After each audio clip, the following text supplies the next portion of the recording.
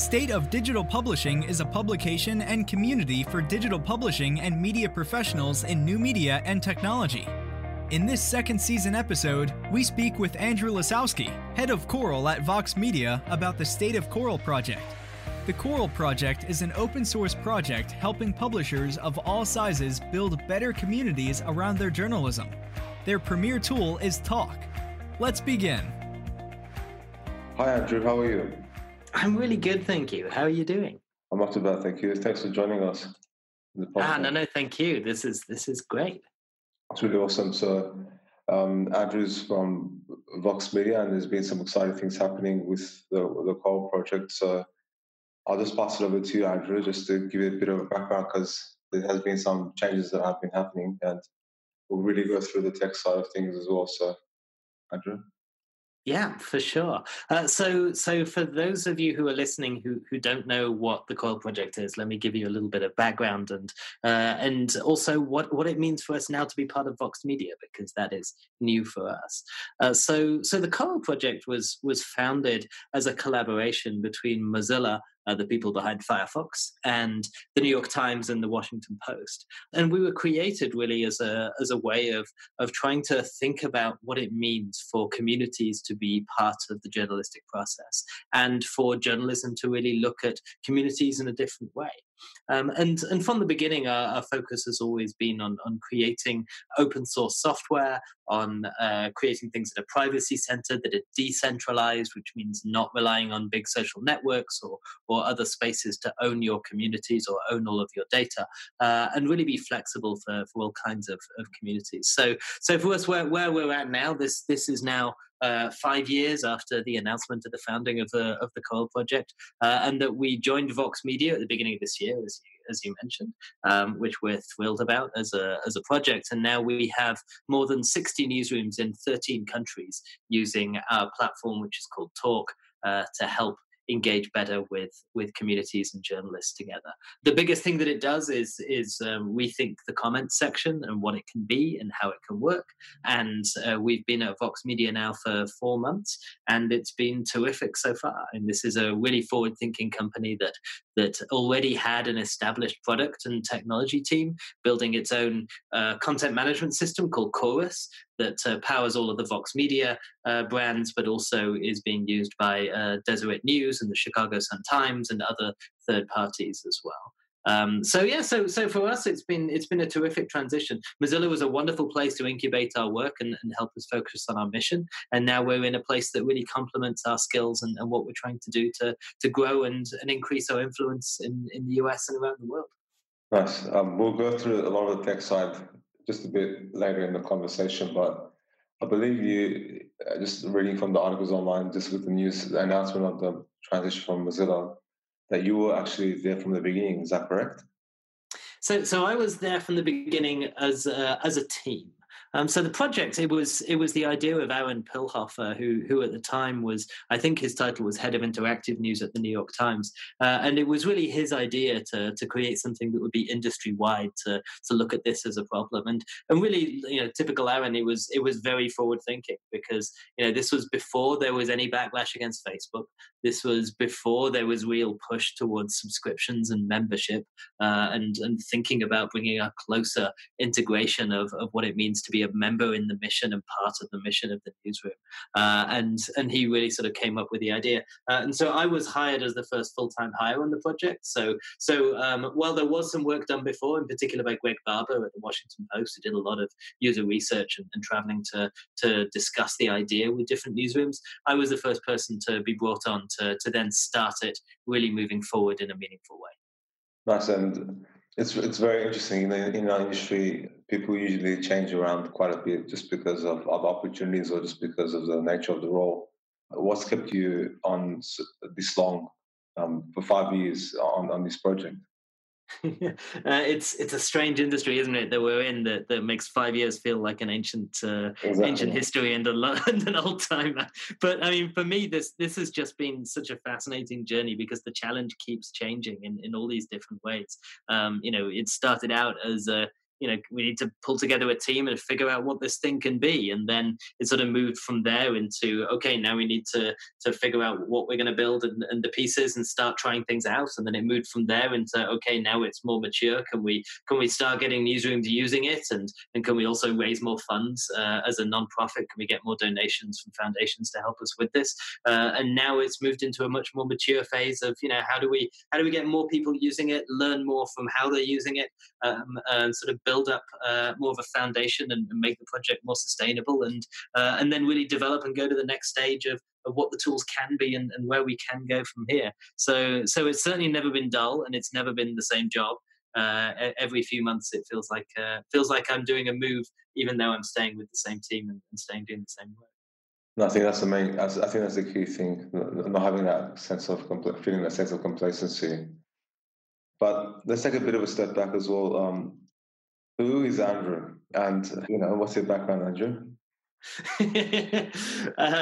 Who is Andrew? Goodness. So my background is that, as you can probably hear, I'm not originally from New York, though this is where I live now. I'm from the north of England, a city called Leeds, which is sort of small industrial city in the north of England. And I've been involved in different aspects of journalism throughout my career. When I went to college in the UK, I edited the college newspaper and also launched its very first website in the mid-late 90s. And from then on, I was really fascinated in the ways in which journalism and the internet and these digital platforms could interact and sort of play off each other in different ways. So I worked in London, a magazine company, for a while. Then I moved to Spain, where I worked in a publishing startup as well as freelancing for places like The Guardian and the Wall Street Journal. And then I moved to the States, worked in a museum interactives company for a while, doing different kinds of storytelling with digital, and then worked at the Huffington Post as a senior editor there for a couple of years. And from then I got a John S. Knight Fellowship at Stanford University, which is a very prestigious journalism fellowship. And then from there worked in sort of skunk labs at News Corp, for helping build new storytelling tools, and from there came to the Coral Project. So it's been in some ways a very divergent and meandering path, working in print and in magazines, and also in community art projects and in journalism in different ways, as a reporter and as an editor.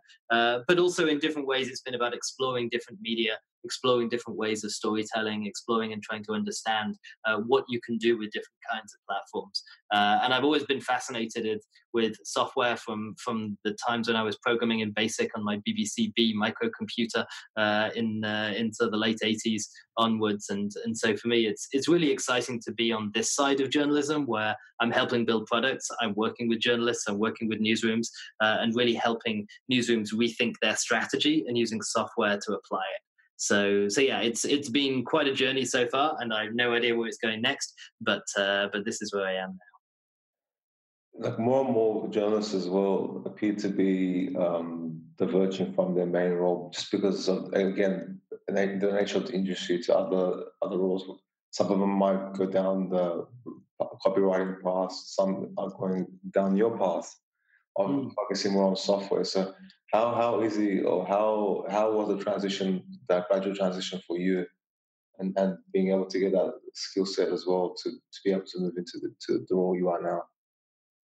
Yeah, it's an interesting moment for journalists in general to think about, what does it mean to tell stories? What does it mean to serve an audience? What does it mean to help create and grow journalism for what journalism's value needs to be?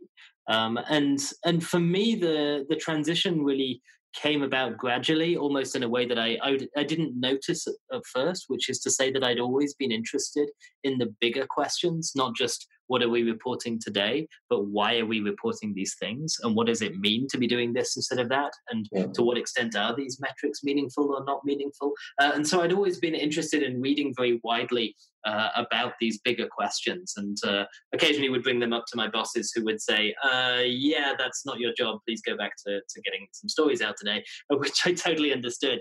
But these bigger questions, I would always go to O&A events in the US and different kinds of conversations that were happening, different events, just to think in this bigger way. And for me, really, it was the year at Stanford that helped me make that shift, helped me be able to step back and think about these things in a different way, and then emerge from that with a clearer idea of what it would mean to go in that kind of direction. So yeah, it was gradual in some ways, but then it was given this sort of kickstart by the fellowship. Cool. That sounds really interesting.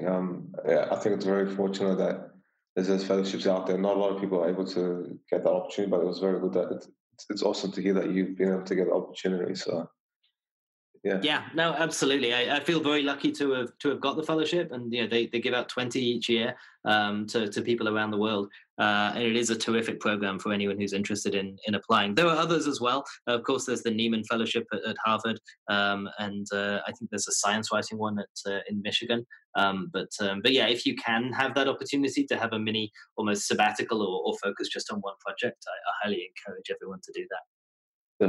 Definitely. So back to that transition, I guess. What does it feel like to be in an incubator? And like you said, the focus was originally, I guess, to develop that proof of concept, and now it's more around getting other users to get around. But how was it in terms of working for Mozilla? And why was Mozilla interested back then to really take it on away from New York Times and a few other of the publishing partners to really incubate this? Yeah, so Mozilla is a fascinating place, and really does stand for good on the internet. I mean, that it really is its focus with Firefox and everything else. The way that the project ended up at Mozilla was really because of the Knight Foundation, and the Knight Foundation gave the initial grant to create the Coral project. And the way that worked was that Aaron Pulhofer from the New York Times then had been talking to the Washington Post, and they agreed to come together to try and develop this platform. Now, of course, the Times and the Post coming together is not something that happens very often, but they agreed to do this. But the Knight Foundation said to them, listen, if you're making something that is open source, that is designed for everybody to use, this is not an area in which you have a lot of expertise. While you do open source some things, it tends to be what's known in the open source world as throwing things over the wall, which is to say, yeah, the code is here, you can use it if you like, but we've built it just for us. And actually for you to use it is going to be really hard because it's not well documented. It's not built for everybody else's systems. It's just built for ours. And they wanted to really make sure that anything we built would genuinely be used, but be able to be used by everyone. And open source software is something that Mozilla excels in. So there was a group at the time at Mozilla called Open News. They're no longer at Mozilla, but they're still going. They support newsroom developers and open source. And so they were brought into the mix with the initial grant to help make the project possible. So from the beginning, Mozilla was brought in as being that kind of steward to also ensure that it didn't become something which would just be fought over by the Times and the Post because no one knew how they would interact around this, and become a difficult situation where nothing would result. And some of the coverage when the project was announced was quite negative. Some people said nothing will emerge from this because the Times and the Post will just argue with each other until the money runs out. And so they really wanted to make sure that didn't happen as well. And it didn't happen. Working with both was a terrific experience. And that in no small part because Mozilla was in the middle. It was always Mozilla would run the project in collaboration with these two. And so what that meant for us was that we were part of an organization that had a very clear moral compass, that was very clear in its lines about what could and couldn't be done with the data, which was an immediate differentiator for us in the marketplace. A lot of other comment spaces, comment tools that you can get, especially the free ones, that they make their money by scraping the data, by inserting trackers into your website, by inserting ad tech into your website. And we wanted to create something that would not do this for the good of the internet and to allow users to be private and safe online. And so having Mozilla at the core of the work from the beginning really helped allow us to set that up.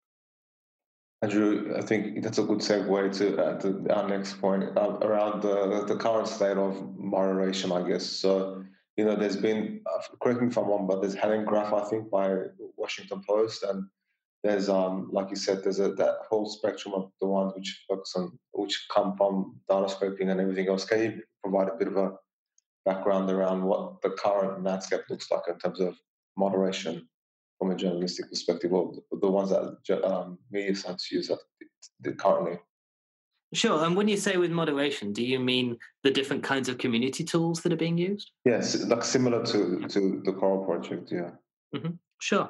So I'm not going to throw out names, but just because that I think that's helpful. I think that Of course. so really there are two different directions. There's the free direction, and then there's the paid for direction.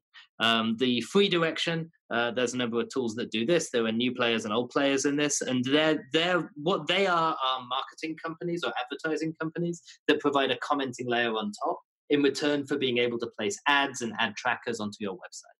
And that's a trade-off. And I understand there are very limited resources in journalism, so that's a trade-off that some sites feel comfortable doing. They tend to work on bulk plays, and which means that they want as many people as possible in the space. And they tend to also work in terms of bringing people into your community who would not otherwise be there. Now, on the one hand, that could be a good thing because they bring more people to your site. They might increase your page views. On the other hand, it might not be a good thing because you have people from communities, countries, areas that are nothing to do with your target audience, will never be in your target audience, and don't care about your site, and are really only here to have an argument or to engage in conversation or to sort of yell at different people who they disagree with or on this topic, regardless of what site it's on. So if you're trying to build a loyal audience and readership, it doesn't help with that. And also it really depends on the metrics. And we're seeing this with Facebook right now, where the question of does Facebook really optimize for engagement, and is the best kind of engagement rage? Because if people are really upset and angry and screaming, boy, are they engaging. Now, there are, of course, huge downsides to that, because that means that you have a community that is not very strong and is not a very nice place to hang out. But if engagement is your goal, then that's one direction. So that's one part. The free sites, pure bulk, trying to get on thousands and thousands of sites. Everything is identical across all those sites in order to make everything generic and go in that direction.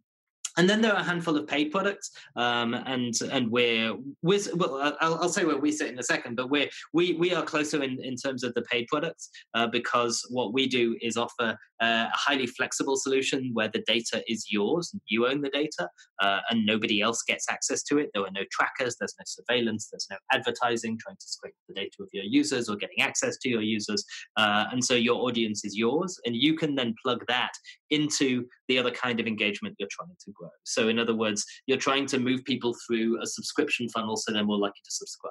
You're trying to use your existing audience and leverage them to be able to supply more information to improve your reporting or improve your journalism. You're trying to grow loyalty by having a powerful and strong community. And that's just a very different strategy. While the tools themselves can feel the same, it's a completely different way of thinking about your community and of being able to establish the kinds of conversations you want to have. So really we're seeing a split in those two directions. And what we've seen, given that our tool is open source, which means you can download the code and you can run it yourself on a server. But I want to be careful in saying that it's not free. In other words, the code is free. You can take it for free. You don't need to get permission. You don't need to tell us. But you still need to run a server. You need to know how to set up, run, support, manage, and upgrade a server. And also you need to want to be able to pay to do that, because you have to pay developers and pay your server costs. And that's something where instead people can pay us to do that, and we very happily will manage and run it, just give you an embed code, and your data will remain only your data, and it won't let you log in. Users, if they log into one website, can't log into another website using the same login, because each community is independent. Whereas on the free side, you log in once and you're logged in across the network, because they're trying to grow basically a social network built in around everybody else's websites. So that's sort of the main divide between the two. What we're seeing in the industry right now as a trend is a lot of sites moving away from the free model because the trade-off is just not worth it. The tools are buggy, the tools are not great, the way in which the users are being sold, the experience for across communities, this sort of faux social network is encouraging worse behavior, and it really doesn't help people build the loyalty that they're trying to do. So any site that cares about its community, they tend to either move away from the free tools, or they'll run the free tools behind a button where they'll never read it again. I mean, the way that we try to encourage new sites to think about it is this. This is an analogy I use a lot. Imagine that you're trying to collect food for a food bank. Okay, so you could take 100 cardboard boxes and just randomly throw them around street corners in your city. Just just throw them out. You could just drive down in a taxi and start throwing cardboard boxes out of the window, and just leave them all over the city, and then come back the next day and see if you happen to have collected any food. What's going to happen? It's just a whole bunch of empty boxes all over the city. People are just going to throw trash in it, or they're just going to kick it around, ignore it. Or you could say, look, what are we trying to do here? Okay, we're trying to collect food. All right, well, what's the best way to do that? Probably go where we're more likely to get food. So how about the 10 biggest supermarkets in the city? Let's go to them. And we'll just put 10 boxes out there instead of 100. And we'll write on the box what we want, because otherwise it's just a box outside a supermarket. So you need to write, collecting food, name the food bank. And because there were 10 boxes, you could go a couple of times a day around the 10 boxes, and if there's any trash, you could take it out. And also, you're more likely to be there when people give you food. You can say thank you. People will feel appreciated. And you could also, if you see there's any tins of food in the box, if tins of food's what you're after, you could take those tins out of the box and put them next to the box and put a little sign up that says, here's the best you've given us today. So every time someone walks by, they see, oh, a box. I understand what it's for. I see that it's being monitored, and I can see other people are giving you what you want. And here's what you want is tins of food. So when they're inside the store, they might see the tins of food and say, oh, yeah, there was a tin of soup out there. I'm going to get you a tin of peas. Now, where we are with comments and community on news sites right now is that most places, they're just putting an empty box at the bottom of every single article, 100 a day, walking away, coming back the next day because it's too big a scale for them to manage, and going, oh, it's full of garbage. Well, at least there's like 100 pieces of garbage in every box. So look at the numbers. There's some garbage, but it's numbers. And it's garbage because the internet is to blame. We shouldn't be that surprised in what we're getting.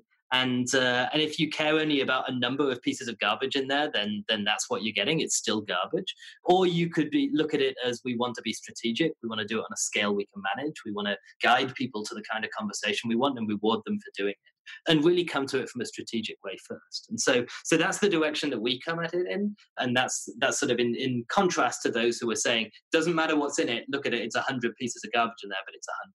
So that's sort of a big summary of the way we think about it and the way that we see all of this happening. Does that make sense?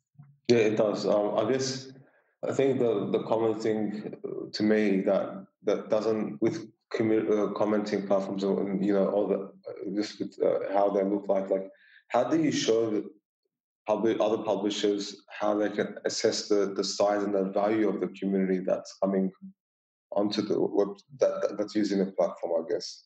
What's the best way they can see that? Yeah, it's a great question about what is the value and how do you measure it. And I think as an industry we're at a really interesting point of what we can measure and what's really hard to measure. I mean, it's really hard to measure how much does any given reader really value your journalism. How do you put a number on that? We can put a number on how many people visited the page, but did they like what they read? Were they angry at what they read? Did they come there because they were sent from a rival publication that said, look how terrible this is, or from Twitter where everyone was yelling at you? Or did they come because they've always been your loyal readers? And so we're starting to get a little bit more sophisticated, but there's still a big gap between understanding how you can deepen someone's appreciation of what you do and their loyalty. And we have these sort of proxy measures like shares and conversation and quality of conversation and so on. But we're still a little bit away of being able to know this for sure. I mean, what I say to newsrooms is really that community and commenting is part of this, although it does not need to be the only part, and it shouldn't be the only part. It is really about understanding how you connect your audience to your mission, and how you measure whether your mission is succeeding, and then how you measure whether your audience is helping you with your mission. And so it requires a lot of bigger thinking. It's not an add-on that you just put on there and you can ignore. It's not a seat warmer in the car, but it doesn't matter how the car runs. It's really much more fundamental than that. It's more like the gas you put in the tank, I suppose, in terms of being able to really power what you're doing.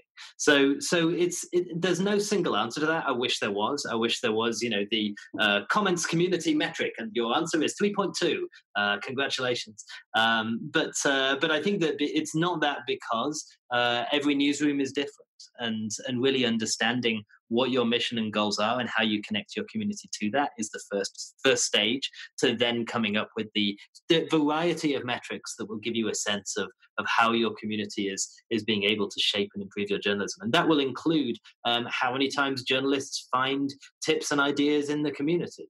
That will include how many times any given community member has interacted directly with a journalist, and how much more likely does it make them to donate or subscribe, or bring another person or family member into the subscriptions, and so on. It's really about connecting community to the metrics rather than having a single community metric on its own. Can Coral integrate with other analytics platforms and show sort of that secondary metric or that journey in like, for example, Google Analytics or Adobe? Is there ability to integrate with those? That way they can actually see sort of that journey that users take? Or is it just a reporting suite? No, you can connect it to anything. We have a fully formed API. We use a piece of technology called GraphQL, which was actually created by Facebook and is open sourced. Facebook does not get any of the data. It's just the technology they built, which also powers Facebook's analytics and sort of hooks for people to be able to interact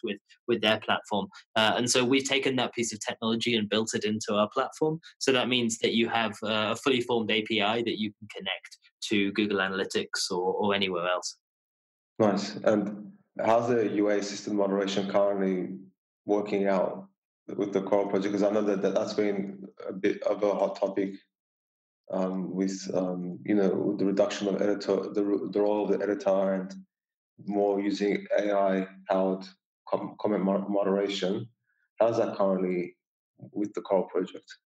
Yeah, so we looked early on at developing our own AI, and we looked at machine learning, and we paid a couple of researchers to just do a few small pieces to understand what was happening. And what we felt was that there was a number of very interesting and sophisticated companies doing great work in this space. And instead of trying to replicate what they do, actually we'd be better served by making a system that could plug into what they do.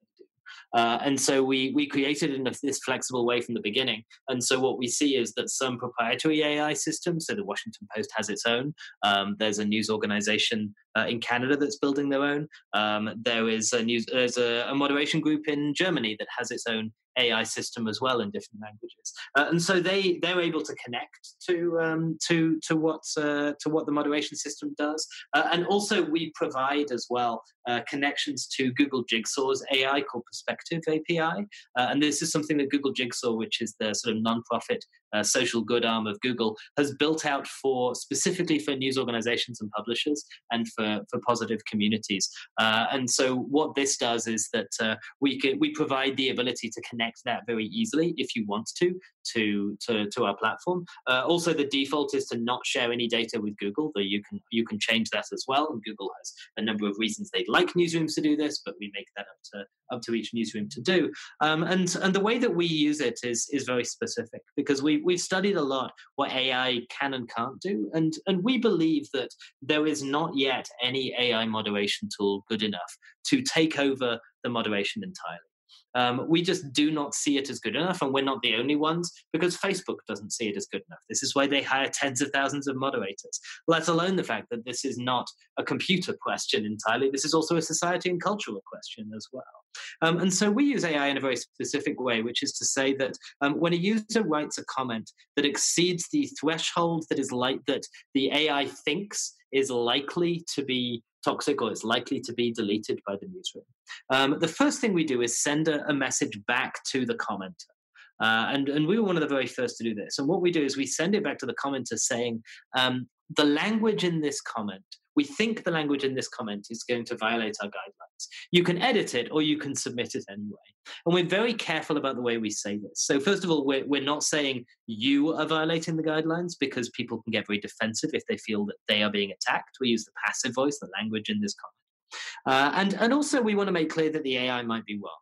So we say we think, and you can submit it anyway, making very clear we're not accusing people of anything, because maybe it's wrong.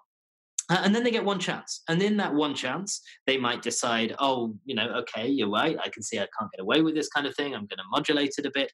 Or they might try and game it. They might try and insert asterisks or kind of trick characters to try and get their message through.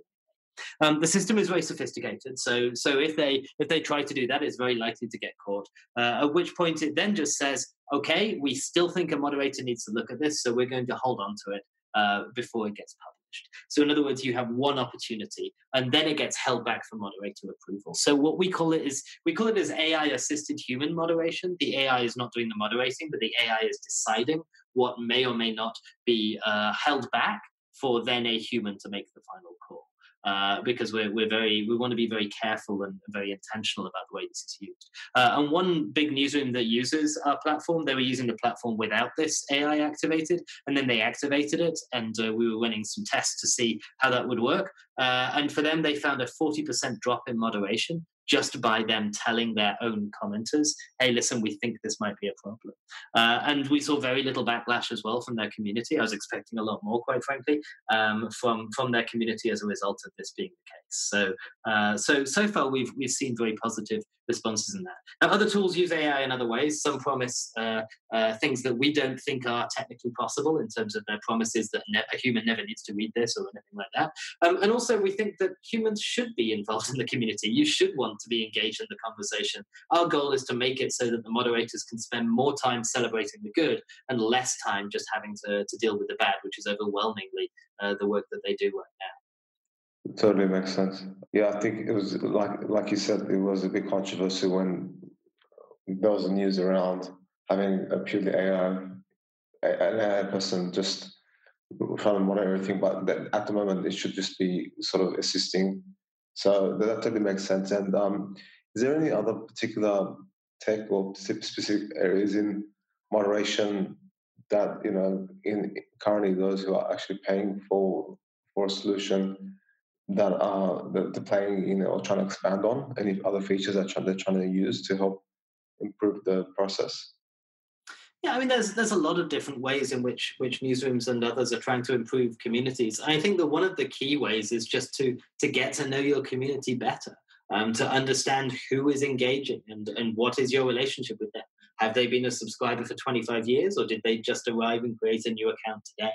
And so by being able to deepen that relationship, you're then able to add more context and more understanding of who people are, because really that's going to be the key piece that really helps you understand the context of someone's behavior and what's happening. We talked for a while with one of the lead moderators on a site called Metafilter, Jessamine West, and she said that the best moderation tool she ever had was the ability to reach out to a commenter and say, hey, are you okay? Because that would 9 times out of 10, that would just cause people to apologize, step back and say, yeah, okay, I'm just having a bad day, and so on. Now, what we are seeing at the same time, of course, is a growth in targeted attacks by bots or by coordinated individuals to try to shape the conversation. And this is something relatively new. I say relatively new because this is something that we've seen for several years now, in particular attacks on women of color, in particular there was recently a piece actually looking over I think it was on Slate, looking over the history of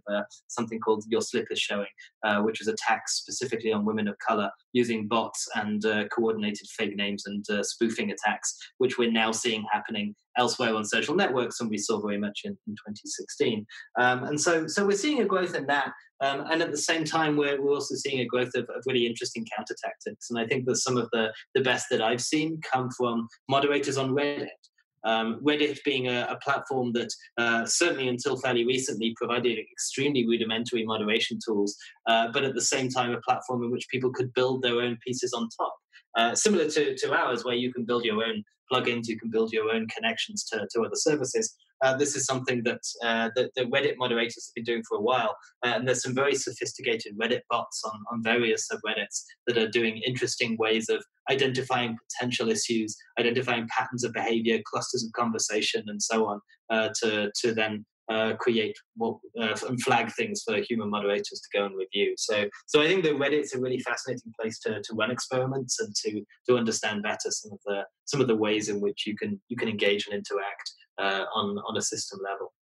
And how about I've seen other polling solutions, particularly for publishers, and we did have one of our guests was actually a company that actually helps publishers with making their content more engageful by actually embedding polling solutions and other related solutions around that. Is that something that you guys have been looking into more as well, just to get better engagement from users or feedback from users as well?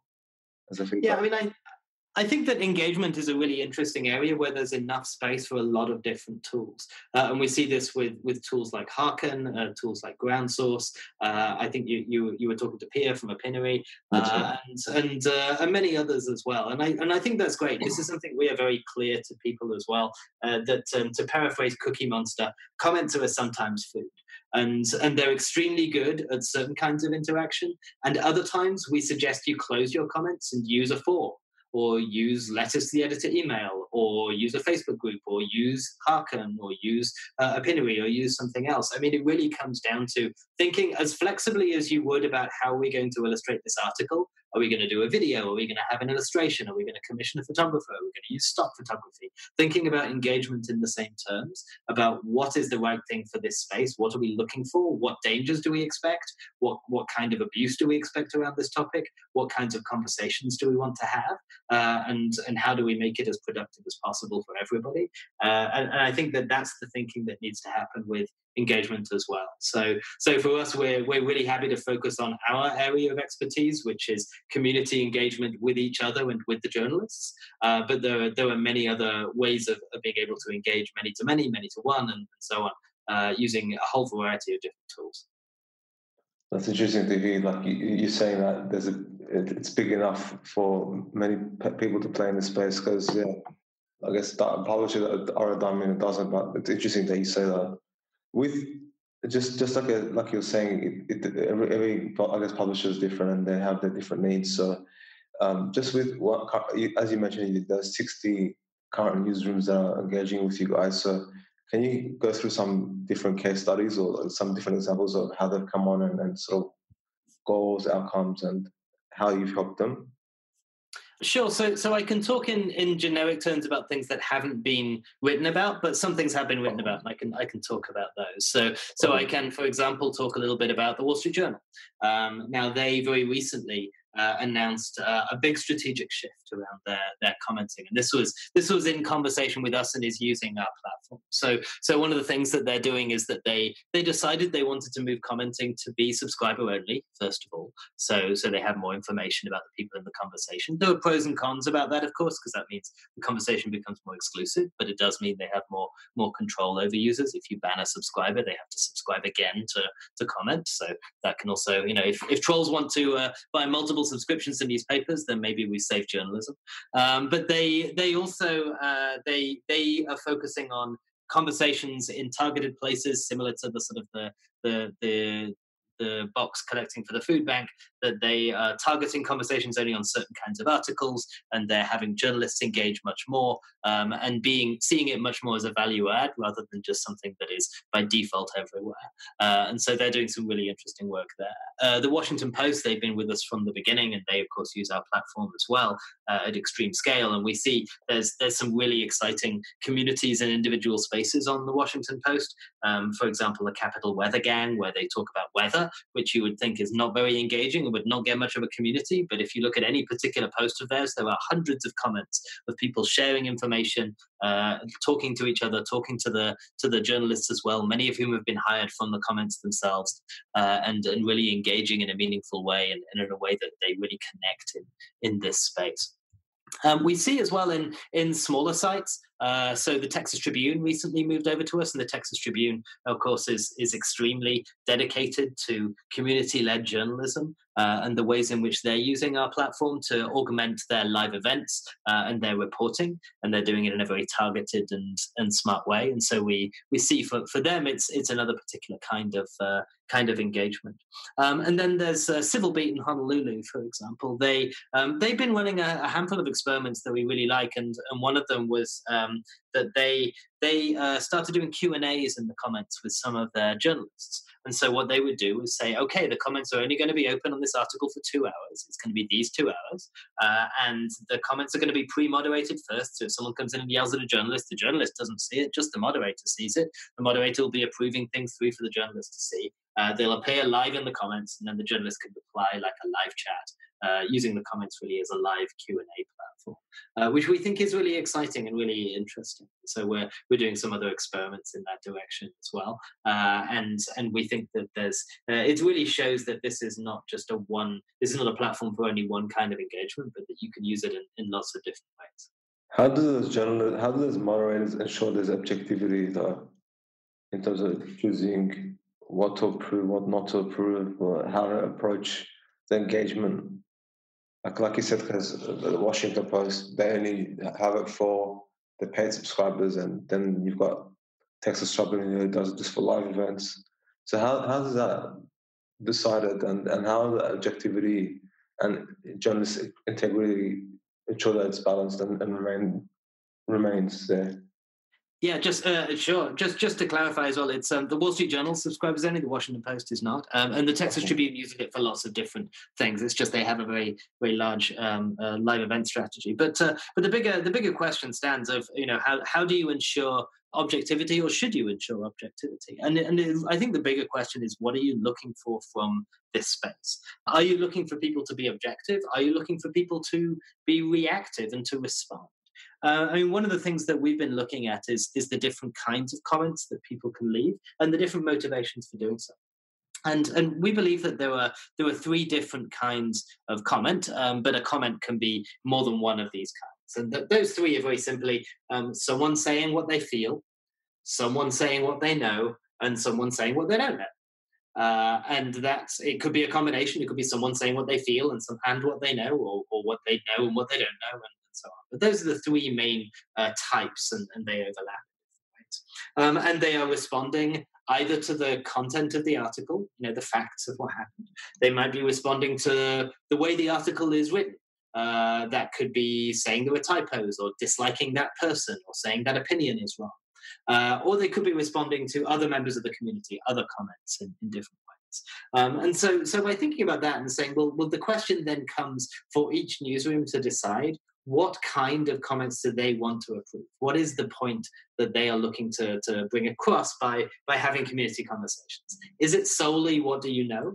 Is it solely how do you feel about this? How do you want to shape that conversation? And what is the value to other people reading it? And what we found through our research, and we do a lot of research with academic groups and others to really understand the space better, is that most people, when they're reading the comments to understand, okay, what do other people think about this? Where do I sit in relation to the community that I'm part of? What is it? How should I feel about this? I think I feel this way. Is that in line with what other people feel? And can I see more information to help my own knowledge about this increase? And then also related to that, people also like to be entertained. Sometimes people say funny things in the comments. So there's also entertainment as well. And so when it comes to the sort of bigger newsroom question of how do you ensure the conversation is objective, maybe that isn't your goal.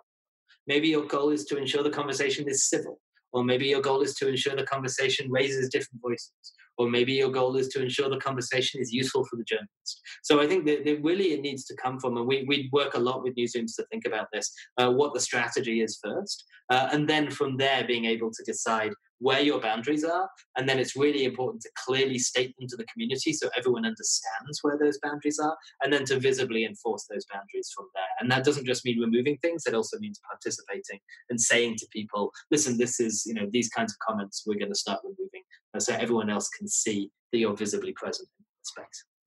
Understood. So Carl also, he said, as you alluded to, you guys offer a service as well, strategic, I guess, advisory. So how much of that plays a role in terms of the direction, the newsrooms that you've brought on? How much of that advice, does that help them with that strategic direction that they take? Well, you'd have to ask the newsrooms to be sure, but what we've heard anecdotally is that it's extremely useful. And we make very clear as well to newsrooms who come to us that people come to us with what they think is one kind of problem, and we try and help them understand that it's another. They come to us usually saying, the comments are bad and people are being horrible to each other. Can you stop this from happening? And what I usually say is, look, this is a problem, but this problem is the symptom. It's not the disease. If the symptom is that you've got spots all over your hands, we could cure that by putting on gloves. But that's not curing the real problem. That's just covering it up. And the real problem of what they have is that they usually do not have an integrated community strategy in understanding even why they have comments in the first place. And what the value of comments could be on the site. And I've had conversations with some newsrooms where they come to us saying, we want to use your stuff. And I've talked to them about what their strategy is, and they've explained it to me. And I've said to them, okay, here's what I think you should do. I think you shouldn't pay us. I think you'd shut down your comments, and please don't allow people to talk on your website, because you don't want to put any resources into it. You have no goal in ever reading the comments. You think they're a waste of time. So why have them? Like, why put your moderators through this pain? And so if there is no strategy at all, that's the biggest problem. The problem isn't that they don't happen to be using the right technology. It's almost never a technology problem. It's always a strategy problem. The technology makes things worse, but it doesn't start there. So what we've seen is real improvements in those newsrooms who are coming over to use our stuff. But we believe as well that some of that comes from the technology, but a lot more of it comes from shifting their thinking and really applying a new kind of community strategy to what they're doing. And just, I forgot to ask you this. What's your testing methodology? I know you spoke about potentially using Reddit as a platform, but how do you guys usually do testing? Yeah, we do a lot of different kinds of testing. We do a lot of user interviews and user testing. We have, before we launch features, we have a small group of people who work in moderation and on the newsroom sides who are in a sort of informal, what we call our design club, where we send out prototypes of features for testing. With people who work, some of whom work on our platform, some of whom don't, but really like the work that we do and want to learn and understand what we're working on. And so we work with that group. We do, sometimes we've done more formal studies. We've done academic studies, testing out different pieces and different ideas. We've got one coming up quite soon that we're doing with a large news chain, where we're going to be studying the impacts of different kinds of commenting and different kinds of features that are going to be available.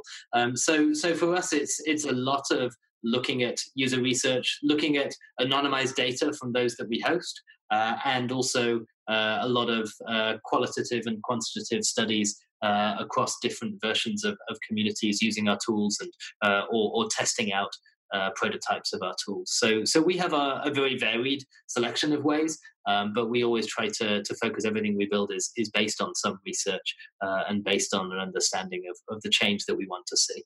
So all of this, the research and the strategic advisory you offer, how do you think all this plays a role in providing software as a service in journalism? Yeah, so for us, what we mean by software as a service is really just that you can pay us to host, manage, support, upgrade, and also train you and help make sure that everything is working well for you. For us, the research is fundamental, and it's one of the big points of difference from us from everyone else as well. That we've from the very beginning have looked at trying to understand the history of online communities, because we've got 30 years of online communities now. And so really just the idea of, a lot of other platforms, we just see them introducing a feature because Facebook did it 6 months ago. For us, we're just saying, well, what can we learn from all the things that have happened in online? What are the kinds of changes we're looking for? We want to make healthier spaces, not necessarily the highest traffic spaces, if they're unhealthy communities or toxic communities. So for us, by doing this research and adding to the research in terms of what's missing right now in online community research, we try to add to it.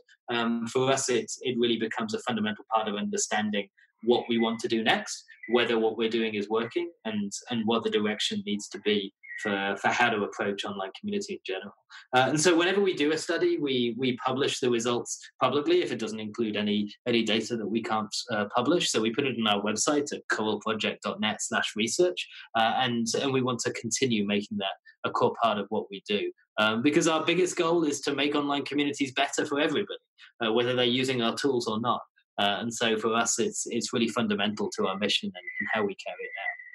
Do you think it's a path to making sustainable journalism? Because, particularly with Vox, they've gone down the path of creating products to help sustain their efforts. And there's other publishers that go down different routes in trying to develop monetization. We've seen the case with BuzzFeed, although they're struggling a bit in terms of delving into e-commerce or delving into different other business models. Do you think this is a sustainable business model that should be considered when starting up a digital media organization? I think the idea of becoming a technology company that sells technology as well as doing journalism is a very expensive and risky path to go down. I think that Vox is able to do it because from the beginning they built their own technology and they've got it to a stage of maturity where other people are really desperate to use it, and it does its job really, really well. And so us now coming in as part of that, because the Chorus platform didn't really have community tools like ours, so we're very complementary to everything that's happening. But I would be very careful as any kind of new startup and thinking of yourself as a technology and a media company.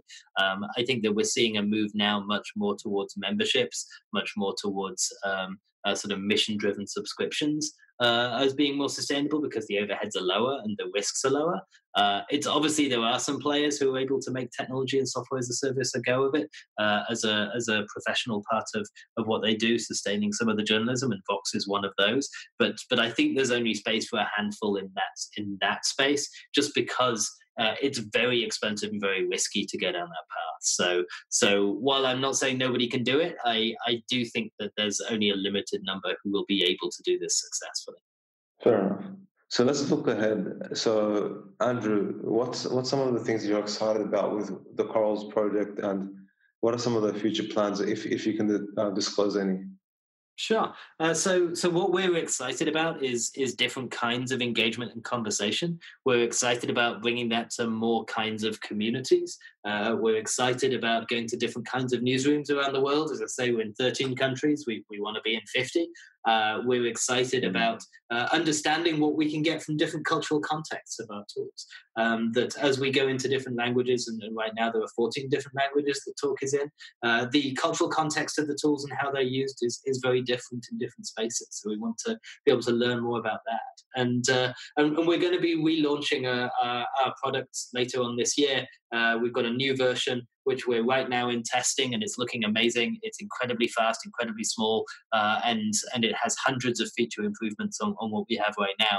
And so we are really excited to put that out there by the fall for everybody to use and be able to really make it more available for more kinds of newsrooms and even smaller newsrooms to be able to hit price points that they can afford. So for us, it's really about building on what we have, consolidating and growing, and also innovating in the space and bringing new kinds of interactions that we believe are going to make a big difference in how the conversations go.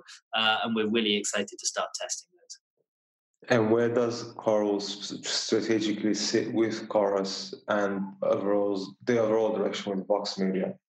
Yeah, so Vox Media has three main technology products now: Chorus, which is the CMS, Concert, which is the ad platform, and now Coral. It seems like the letter C is very lucky for them. And so for what that means is, yeah, exactly. So what that means is that each one of these can stand alone. There are newsrooms that use Concert only. For example, it's the ad platform for BuzzFeed. There are newsrooms that just use Chorus. So the Deseret News, for example, is about to start using Chorus. And there are newsrooms that only use Coral, like all of the 60-plus newsrooms right now. And so what we're seeing is that some newsrooms will want the package of all three. And so we're integrating with a number of newsrooms to be able to supply all three to them. And we're going to become much more a fundamental part of Chorus for those who want that. So it'll be really closely integrated by the end of the year into the Chorus platform. But that's an option, and we're going to remain standalone like the other products as well. Nice.